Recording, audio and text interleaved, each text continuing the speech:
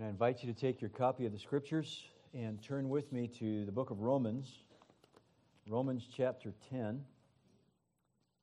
Romans chapter 10. And as you're doing that, allow me to say good morning to you. And thank you for the privilege and the invitation from your pastor in your session to bring the word this morning. It is indeed a privilege to be with you, not just because I have that undeserved and inestimable privilege of opening up the Scriptures to God's people, but because of the esteem in which I hold Dr. Payne and the pastoral leadership that you have in this congregation. You are no doubt aware that he is not only a faithful minister to you, but is a faithful leader in the church at large. And that's something for which I'd like to thank you as a congregation. When a pastor has the kind of scope of ministry that Dr. Payne does, that's a gift from the congregation of the rest of the church. And I want you to know that your investment in allowing him to do what he does and supporting him in doing what he does is providing great leadership at a critical moment to the church at large. And so it's a privilege to be with you as you serve and support Christ's cause. And that's what we look at this morning. We're going to look at Christ's cause this morning, and then again this evening. This morning from Romans chapter 10. So if you have your Bible, would you turn with me to Romans chapter 10 as I read in our hearing the Word of God from Romans 10, verses 1 to 17. Romans chapter 10, verses 1 to 17, and I'd invite you to listen because this is the very Word of God. Brothers, my heart's desire and prayer to God for them is that they may be saved. For I bear them witness that they have a zeal for God, but not according to knowledge. For being ignorant of the righteousness of God and seeking to establish their own, they did not submit to God's righteousness. For Christ is the end of the law for righteousness for everyone, to everyone who believes. For Moses writes about the righteousness that is based on the law, that the person who does the commandments shall live by them. But the righteousness based on faith says, do not say in your heart who will ascend into heaven, that is to bring Christ down, or who will descend into the abyss, that is to bring Christ up from the dead. But what does it say? The word is near you, in your mouth and in your heart. That is the word of faith that we proclaim. Because if you confess with your mouth that Jesus is Lord and believe in your heart that God raised him from the dead, you will be saved. For with the heart one believes and is justified, and with the mouth one confesses and is saved. For the Scripture says, everyone who believes in him will not be put to shame. For there is no distinction between Jew and Greek. For the same Lord is Lord of all, bestowing his riches on all who call on him. For everyone who calls on the name of the Lord will be saved. How then will they call on him in whom they have not believed? And how are they to believe in him whom they've never heard? And how are they to hear without someone preaching? And how are they to preach unless they are sent? But they've not all obeyed the gospel, for Isaiah says, Lord, who has believed what he's heard from us? So, faith comes from hearing, and hearing through the word of Christ. Join me in a word of prayer. Our Father in heaven, we say amen. Faith comes through hearing, and hearing through the word of Christ. And oh Lord Jesus Christ, would you now speak by your Spirit through your word as it's stewarded by your servant to your people. Lord, we pray that you would reach places in our heart that we cannot reach, that you would illumine our minds in ways that we could not understand on our own. We pray, Lord Jesus, that you would not only inform us, but you would transform us through the preaching of your word. We pray, our Lord, that your will for your people would be executed as your word is preached. And we ask it for the glory of God in the name of Jesus Christ and by the power of the Holy Spirit. Amen. Samuel Miller was one of the founders of the Presbyterian movement in the United States. 1835, Samuel Miller delivered an address entitled, "The Earth Filled with the Glory of the Lord." And in it, he expressed a great vision for the advance of Christ's cause in the world. Here's what Samuel Miller said. In this work of evangelizing the world, he said this: our plans and efforts for promoting this object ought to be large, liberal, and ever-expanding. When we direct our attention, said Miller, to the spread of the gospel, our views, our prayers, our efforts are all too stinted and narrow. We scarcely ever lift our eyes to the real grandeur and claims of the enterprise in which we profess to be engaged.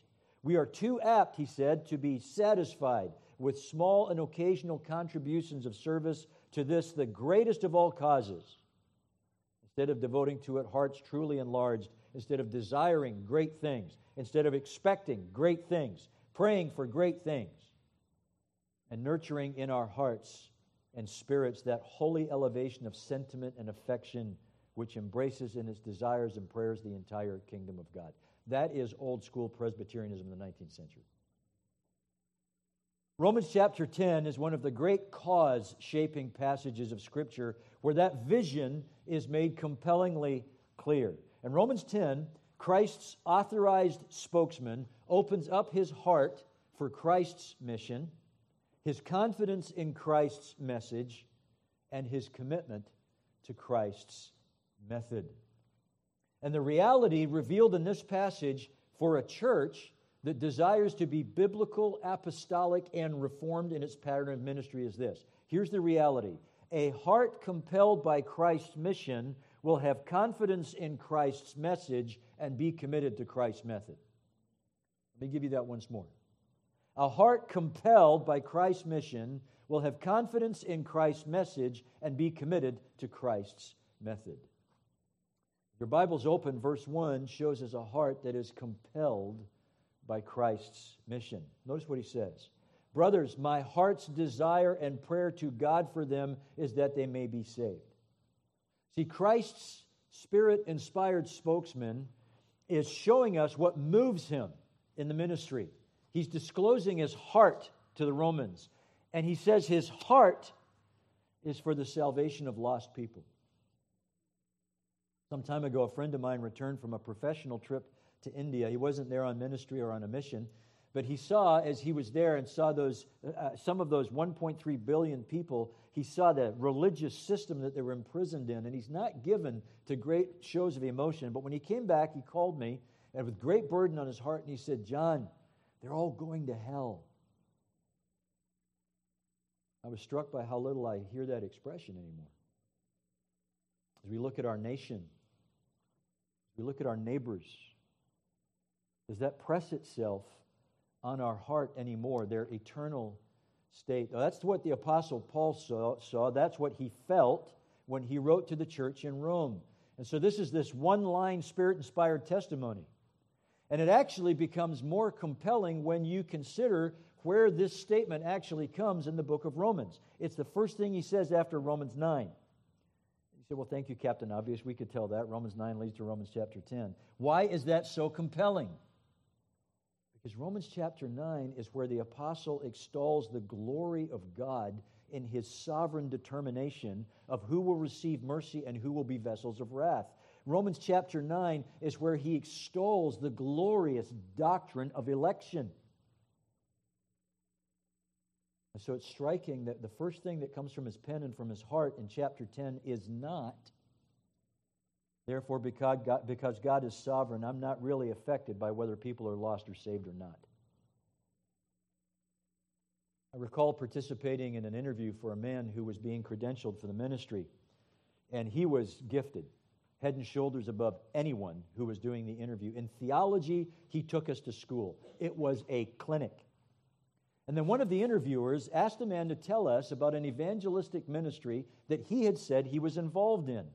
And the interviewer said to him, have you seen any fruit? The man's face suddenly became intentionally apathetic. And with a tone of real condescension, he said, no fruit, no fruit. And he looked as though, why should that bother me? See, what he had done is he'd taken that glorious biblical truth that all fruit is God's sovereign prerogative, that doctrine of election, and he took it to mean he could be apathetic about the salvation of souls that he claimed to be evangelizing, rather than being moved and committed from the heart to bring in a harvest of souls for the glory of God. John Murray, and one of the most definitive commentaries in the book of Romans, comments on this verse. Listen to what Professor Murray says. He says, "Here we have a lesson of profound import. Our attitude to men is not to be governed by God's secret counsel concerning them. It is this lesson and the distinction involved that are so eloquently inscribed on the apostle's passion for the salvation of his kinsmen. We violate the order of human thought and trespass the boundary between God's prerogative and man's when the truth of God's sovereign counsel constrains despair or abandonment of concern for the eternal interests of men." Well, maybe you're just making too much of this one verse. Well, it's not only here that the apostle does it, he actually does it before the beginning of chapter 9. He says this at the beginning of chapter 9, "I have great sorrow and unceasing anguish in my heart, for I could wish that I myself were accursed, cut off from Christ for the sake of my brothers, my kinsmen according to the flesh." And it's not just his kinsmen according to the flesh. It's the Gentiles as well. He actually bookends the book of Romans with this passion for mission and ministry to the lost. In Romans chapter 1, he says that I have often intended to come to you in order that I may reap some harvest among you as well as amongst the rest of the Gentiles. I'm eager to preach the gospel to you who are in Rome, because the gospel is the power of God to salvation. That's chapter 1. Chapter 15, he summarizes his ministry this way: to be a minister of Christ Jesus to the Gentiles in the priestly service of the gospel of God, so that the offering of the Gentiles may be acceptable, sanctified to the Holy Spirit. Here's what I want you to see this morning. The Holy Spirit gives us a window into the heart of the servant who spoke for Jesus. And his heart was compelled by Christ's mission to save an innumerable multitude from every people, tribe, tongue, and nation, who would produce a harvest of praise for all eternity to the glory of God. You know, that heart is actually reflected in our Reformed forefathers. I'll just pick one. Another professor at Old Princeton in the 19th century, Archibald Alexander, said this: "If the Christian church felt her obligation to her Lord and Redeemer as she ought, the whole body would be like a great missionary society whose chief object was to spread the gospel over the whole world." We could actually go on multiplying expressions from John Calvin, Thomas Boston, and others with that kind of a heart. The point is that a biblical, apostolic, and reformed church will have a heart that is compelled by Christ's mission. Second, I'd like you to notice that a heart for Christ's mission is grounded in confidence in Christ's message. A heart for Christ's mission is grounded in confidence in Christ's message. You know as well as anyone that the history of the church is littered with examples of preachers and churches who use concern for mission as an excuse to change the gospel message. Recall sitting across the table from an old friend who was rapidly departing from biblical truth. And as I was seeking to try to persuade him to come back, he leaned in and he intoned to me, "You see, my concern is missional." Meaning, the straight form of the biblical message just doesn't get the work done in a contemporary context. And I had to respond to him, "My concern's missional too, and if you don't have a biblical message, you don't have a biblical mission." Verses 2 to 13, the apostle gives us a description and a defense of the message that Jesus gave him to accomplish the mission he commissioned him for. Now, we're just going to survey it this morning. It is a complex, condensed, razor-sharp argument that defends his gospel message as growing right out of the Old Testament scriptures. So let me give you the tweetable version of what happens in verses 2 to 13. Here's what it does. Here's the message. Hear this, if you hear nothing else. Acquittal of guilt and acceptance with God is based not on your work of righteousness, but on Christ alone, received by faith alone. It's not about your religious background. It's not about your moral performance. It's not about your social status. It's not about your ethnic roots. It's not where you're from. It's not what you've done or who your people are. Acquittal of guilt and acceptance with God is based not on your work at righteousness, but on Christ alone, received by faith alone, because Christ, revealed in the Scriptures, is God's righteousness for everyone who believes. That's what he says in verses 2 to 13.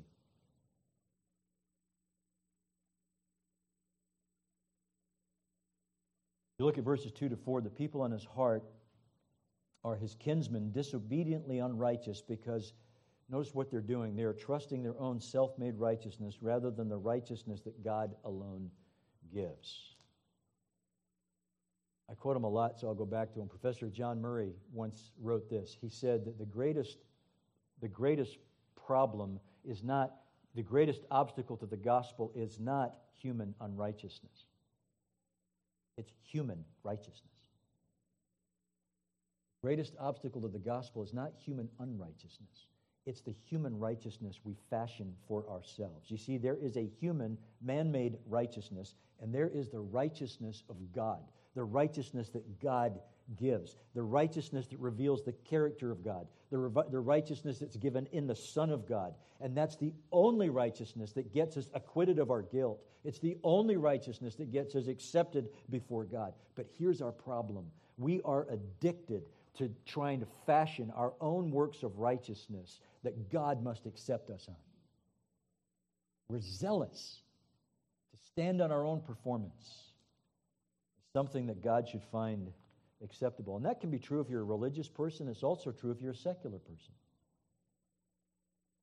If you're a religious person, it looks like trusting in your own zeal for the religious code and religious conduct. I trust my diligence at keeping the religious routines and the moral codes, and I count on that to put God in my debt and accept me because I've done what He said I was supposed to do. You know, it's true of secular people as well. Post-everything people. Righteousness is conforming to the new social orthodoxy. Because I am on the right side of history, because I'm enlightened and engaged in the right social causes, that's just another form of self-righteousness.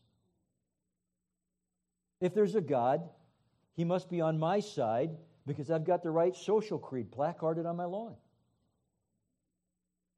It's a form of religion. It's a form of righteousness. And at best, it is sub-gospel, if not another gospel.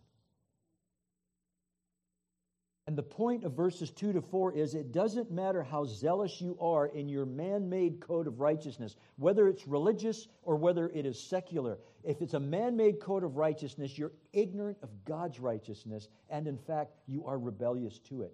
Your efforts at your own righteousness, please hear me, no matter how zealous you are, no matter how meticulous you are, no matter how effective you are, your efforts at your own righteousness cannot and do not establish your righteousness before God. The righteousness of God that leads to salvation is Jesus Christ's righteousness, imputed to us by grace alone, through faith alone, by God alone. So verse 4. Everyone who believes Christ is the end of attempts at salvation based on the law. Christ is where the believer puts their only trust. Faith says, no more trusting my own efforts and my own merits. Righteousness is Christ alone. Well, then in verses 5 to 8, he shows us that despite the objections from his kinsmen, this is not a novel or new message. In fact, it's the biblical message. It grows right out of the Old Testament scriptures. Dig in with me here just for a second.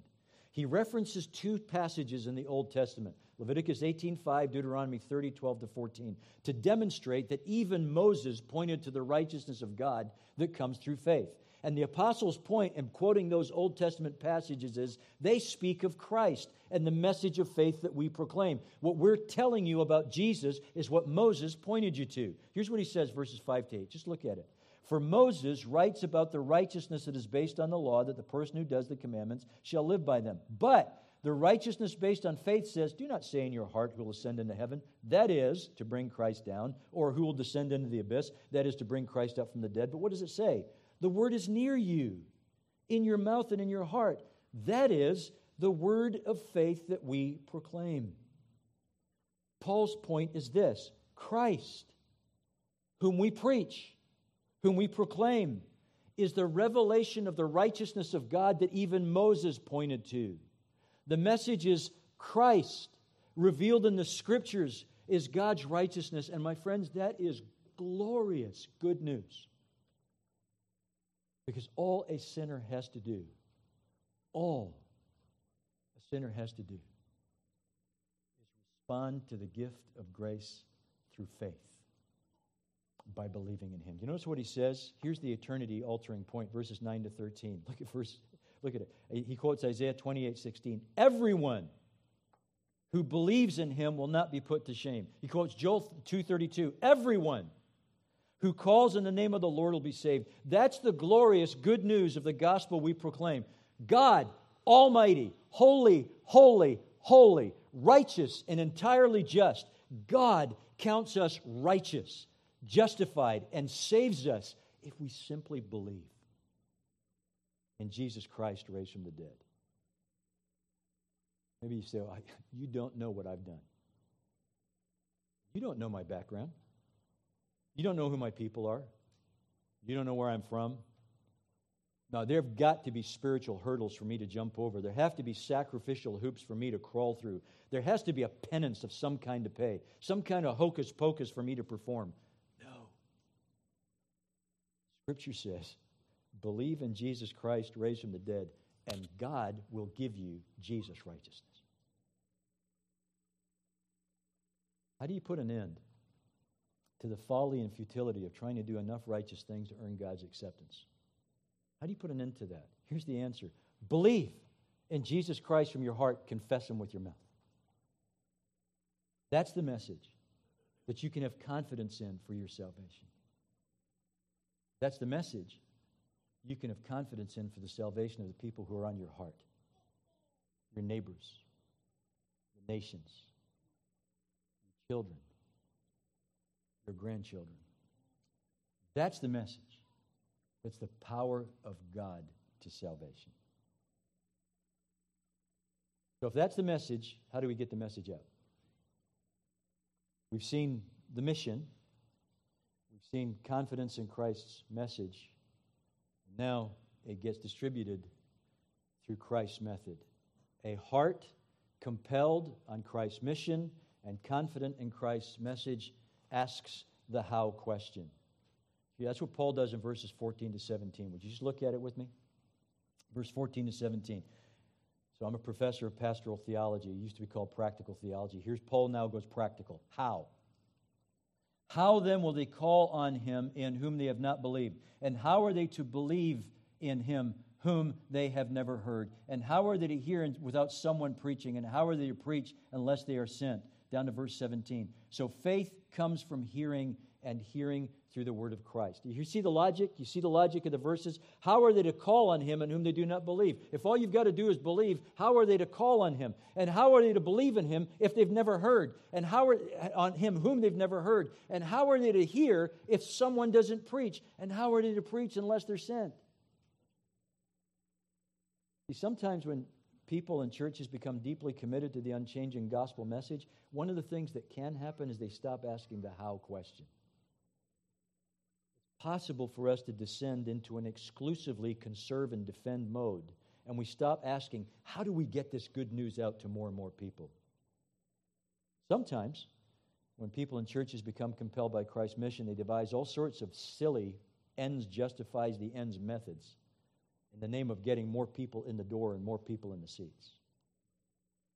Here, the mission-hearted apostle asks the how question and answers it with the means and the method that God has ordained to call all those whom He has chosen, all those for whom Christ died. The means and the method He has ordained to call His people home in His Son. Here's the method. Let me give it to you. Christ sends a preacher. The preacher preaches Christ. The people hear Christ. The people believe Christ. They call on Christ, and everyone who calls is saved. That's the method. If that little sequence of questions teaches us anything, my friends, it teaches us about the priority of preaching, and it teaches about the priority of sending preachers in the cause of Christ. Because the preaching of the gospel, hang on to your seats. Preaching of the gospel is the way Christ Himself accomplishes His mission in His people and for His people. Maybe as you were listening and following through, you noticed that when we read through those verses, I skipped the little of in the middle of verse 14. You thought, well, the guest preacher maybe needs new glasses, he's fallen asleep on his own sermon at some point, but we'll just be polite and we'll overlook it. It was actually quite deliberate. Because the option that is given to you in the footnote of the ESV is a better translation. This one. How are they to believe in him? Not of whom they have never heard. How are they to believe in him whom they have never heard? Here's what the Apostle Paul knows. The Apostle Paul knows it's actually him. It's actually Christ they hear, and him they believe when he is preached from the Scriptures. So in verse 17, he says, faith comes from hearing, and hearing through the word of Christ. And that doesn't just mean the word about Christ, though it is the word about Christ. It means the word of Christ. It's Christ's word that comes. Through the preachers that Christ sends, who faithfully preach his message, Christ preaches still. You know how Jesus executed his earthly mission the Father sent him to accomplish? Luke chapter 4, his sermon in his home synagogue in Nazareth.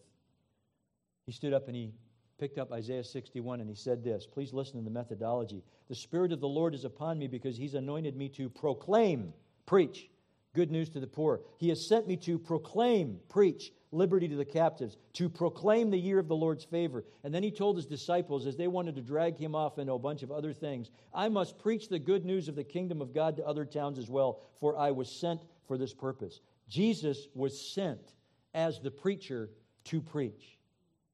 And after he was raised from the dead, that's how he told his disciples to extend his mission. Before he was exalted to the Father's right hand, he gave them this mission and this method. Luke 24, repentance and forgiveness of sins should be proclaimed to all nations. You are witnesses of these things. See, Jesus' method in his earthly ministry was to preach, and the risen Jesus' mandate to his disciples was to preach as they witnessed to him. So Paul knew that when those Christ sent preached, the ascended Christ preached. He's got this remarkable statement, Acts chapter 26. I'll let you read it for yourself later on. Paul is making his defense before King Agrippa, and he says this, Acts 26, verse 23, I stand here testifying both to small and great, saying nothing but what the prophets and Moses said would come to pass, that the Christ must suffer, and that by being first to rise from the dead, he would proclaim light to both our people and the Gentiles. Who proclaimed? Christ. When did he do it? After he was raised from the dead. How does the risen Christ proclaim light to our people and the Gentiles? Through the preachers he sends. That's why he said in Ephesians chapter 2, for he himself is our peace, who's made us both one, and has broken down in his flesh the dividing wall of hostility, and he came and preached peace to you who are far off, Gentiles. How does Jesus preach peace to Gentiles who are far off when he never left Palestine? Through the preachers that he sends. He, the ascended Christ, came and preached to those who were far off. Thomas Goodwin sought to picture this for us when he was commenting on Hebrews chapter 12, verse 25. Here's what Goodwin said. Because he is with us ministers in delivering the gospel to the end of the world, yea, Jesus Christ has his pulpit in heaven to this day. Therefore it said, refuse not him who speaks from heaven. Here's the point. This is why the faithful preaching of the word has the power to reach into the darkness and raise the dead. This is why the faithful preaching of the word has the power to sanctify saints. Because it's Christ, by his Spirit, through his Scripture, stewarded by his servant, who actually speaks. No wonder Paul said, how beautiful are the feet of those who preach the good news. Christ sends the preacher preaches Christ, the people hear Christ, the people believe Christ, they call on Christ, everyone who calls on the name of Christ is saved. That's the method. That leads me to 3 very brief points of application, then I'm done. Number 1, how do you respond to that kind of revelation? Number 1, pray for your pastors as preachers and provide them the time and resources to be preachers and listen well to the word preached. You know how Christ is going to advance his kingdom in your life and his kingdom through your life? through the word preached, as you hear the word preached, as you believe the word preached, as you respond to the word preached, as you obey the word preached. And so you've got to pray for your preachers as you do, and support your preachers as you do. And preachers, pastors have to prioritize preaching in their ministries. It is the primary stewardship for which Christ has set pastors apart. If this passage teaches us anything, it's to reform our expectations and our investment in the preaching of the Word. That's the method, the preaching of the gospel that Christ is going to use to effect His mission. Here's the second application. Churches in the name of Jesus must intentionalize sending preachers. John Calvin, when the Lord was using him to help lead the Reformation movement in Europe, wrote to the churches of France, knowing that they needed ministers, wrote to the churches in France, and he called them to send their young men to Geneva to be trained, and he put it this way: send us your wood, and we'll send you back arrows. Because he saw the company of preachers as a sacred army.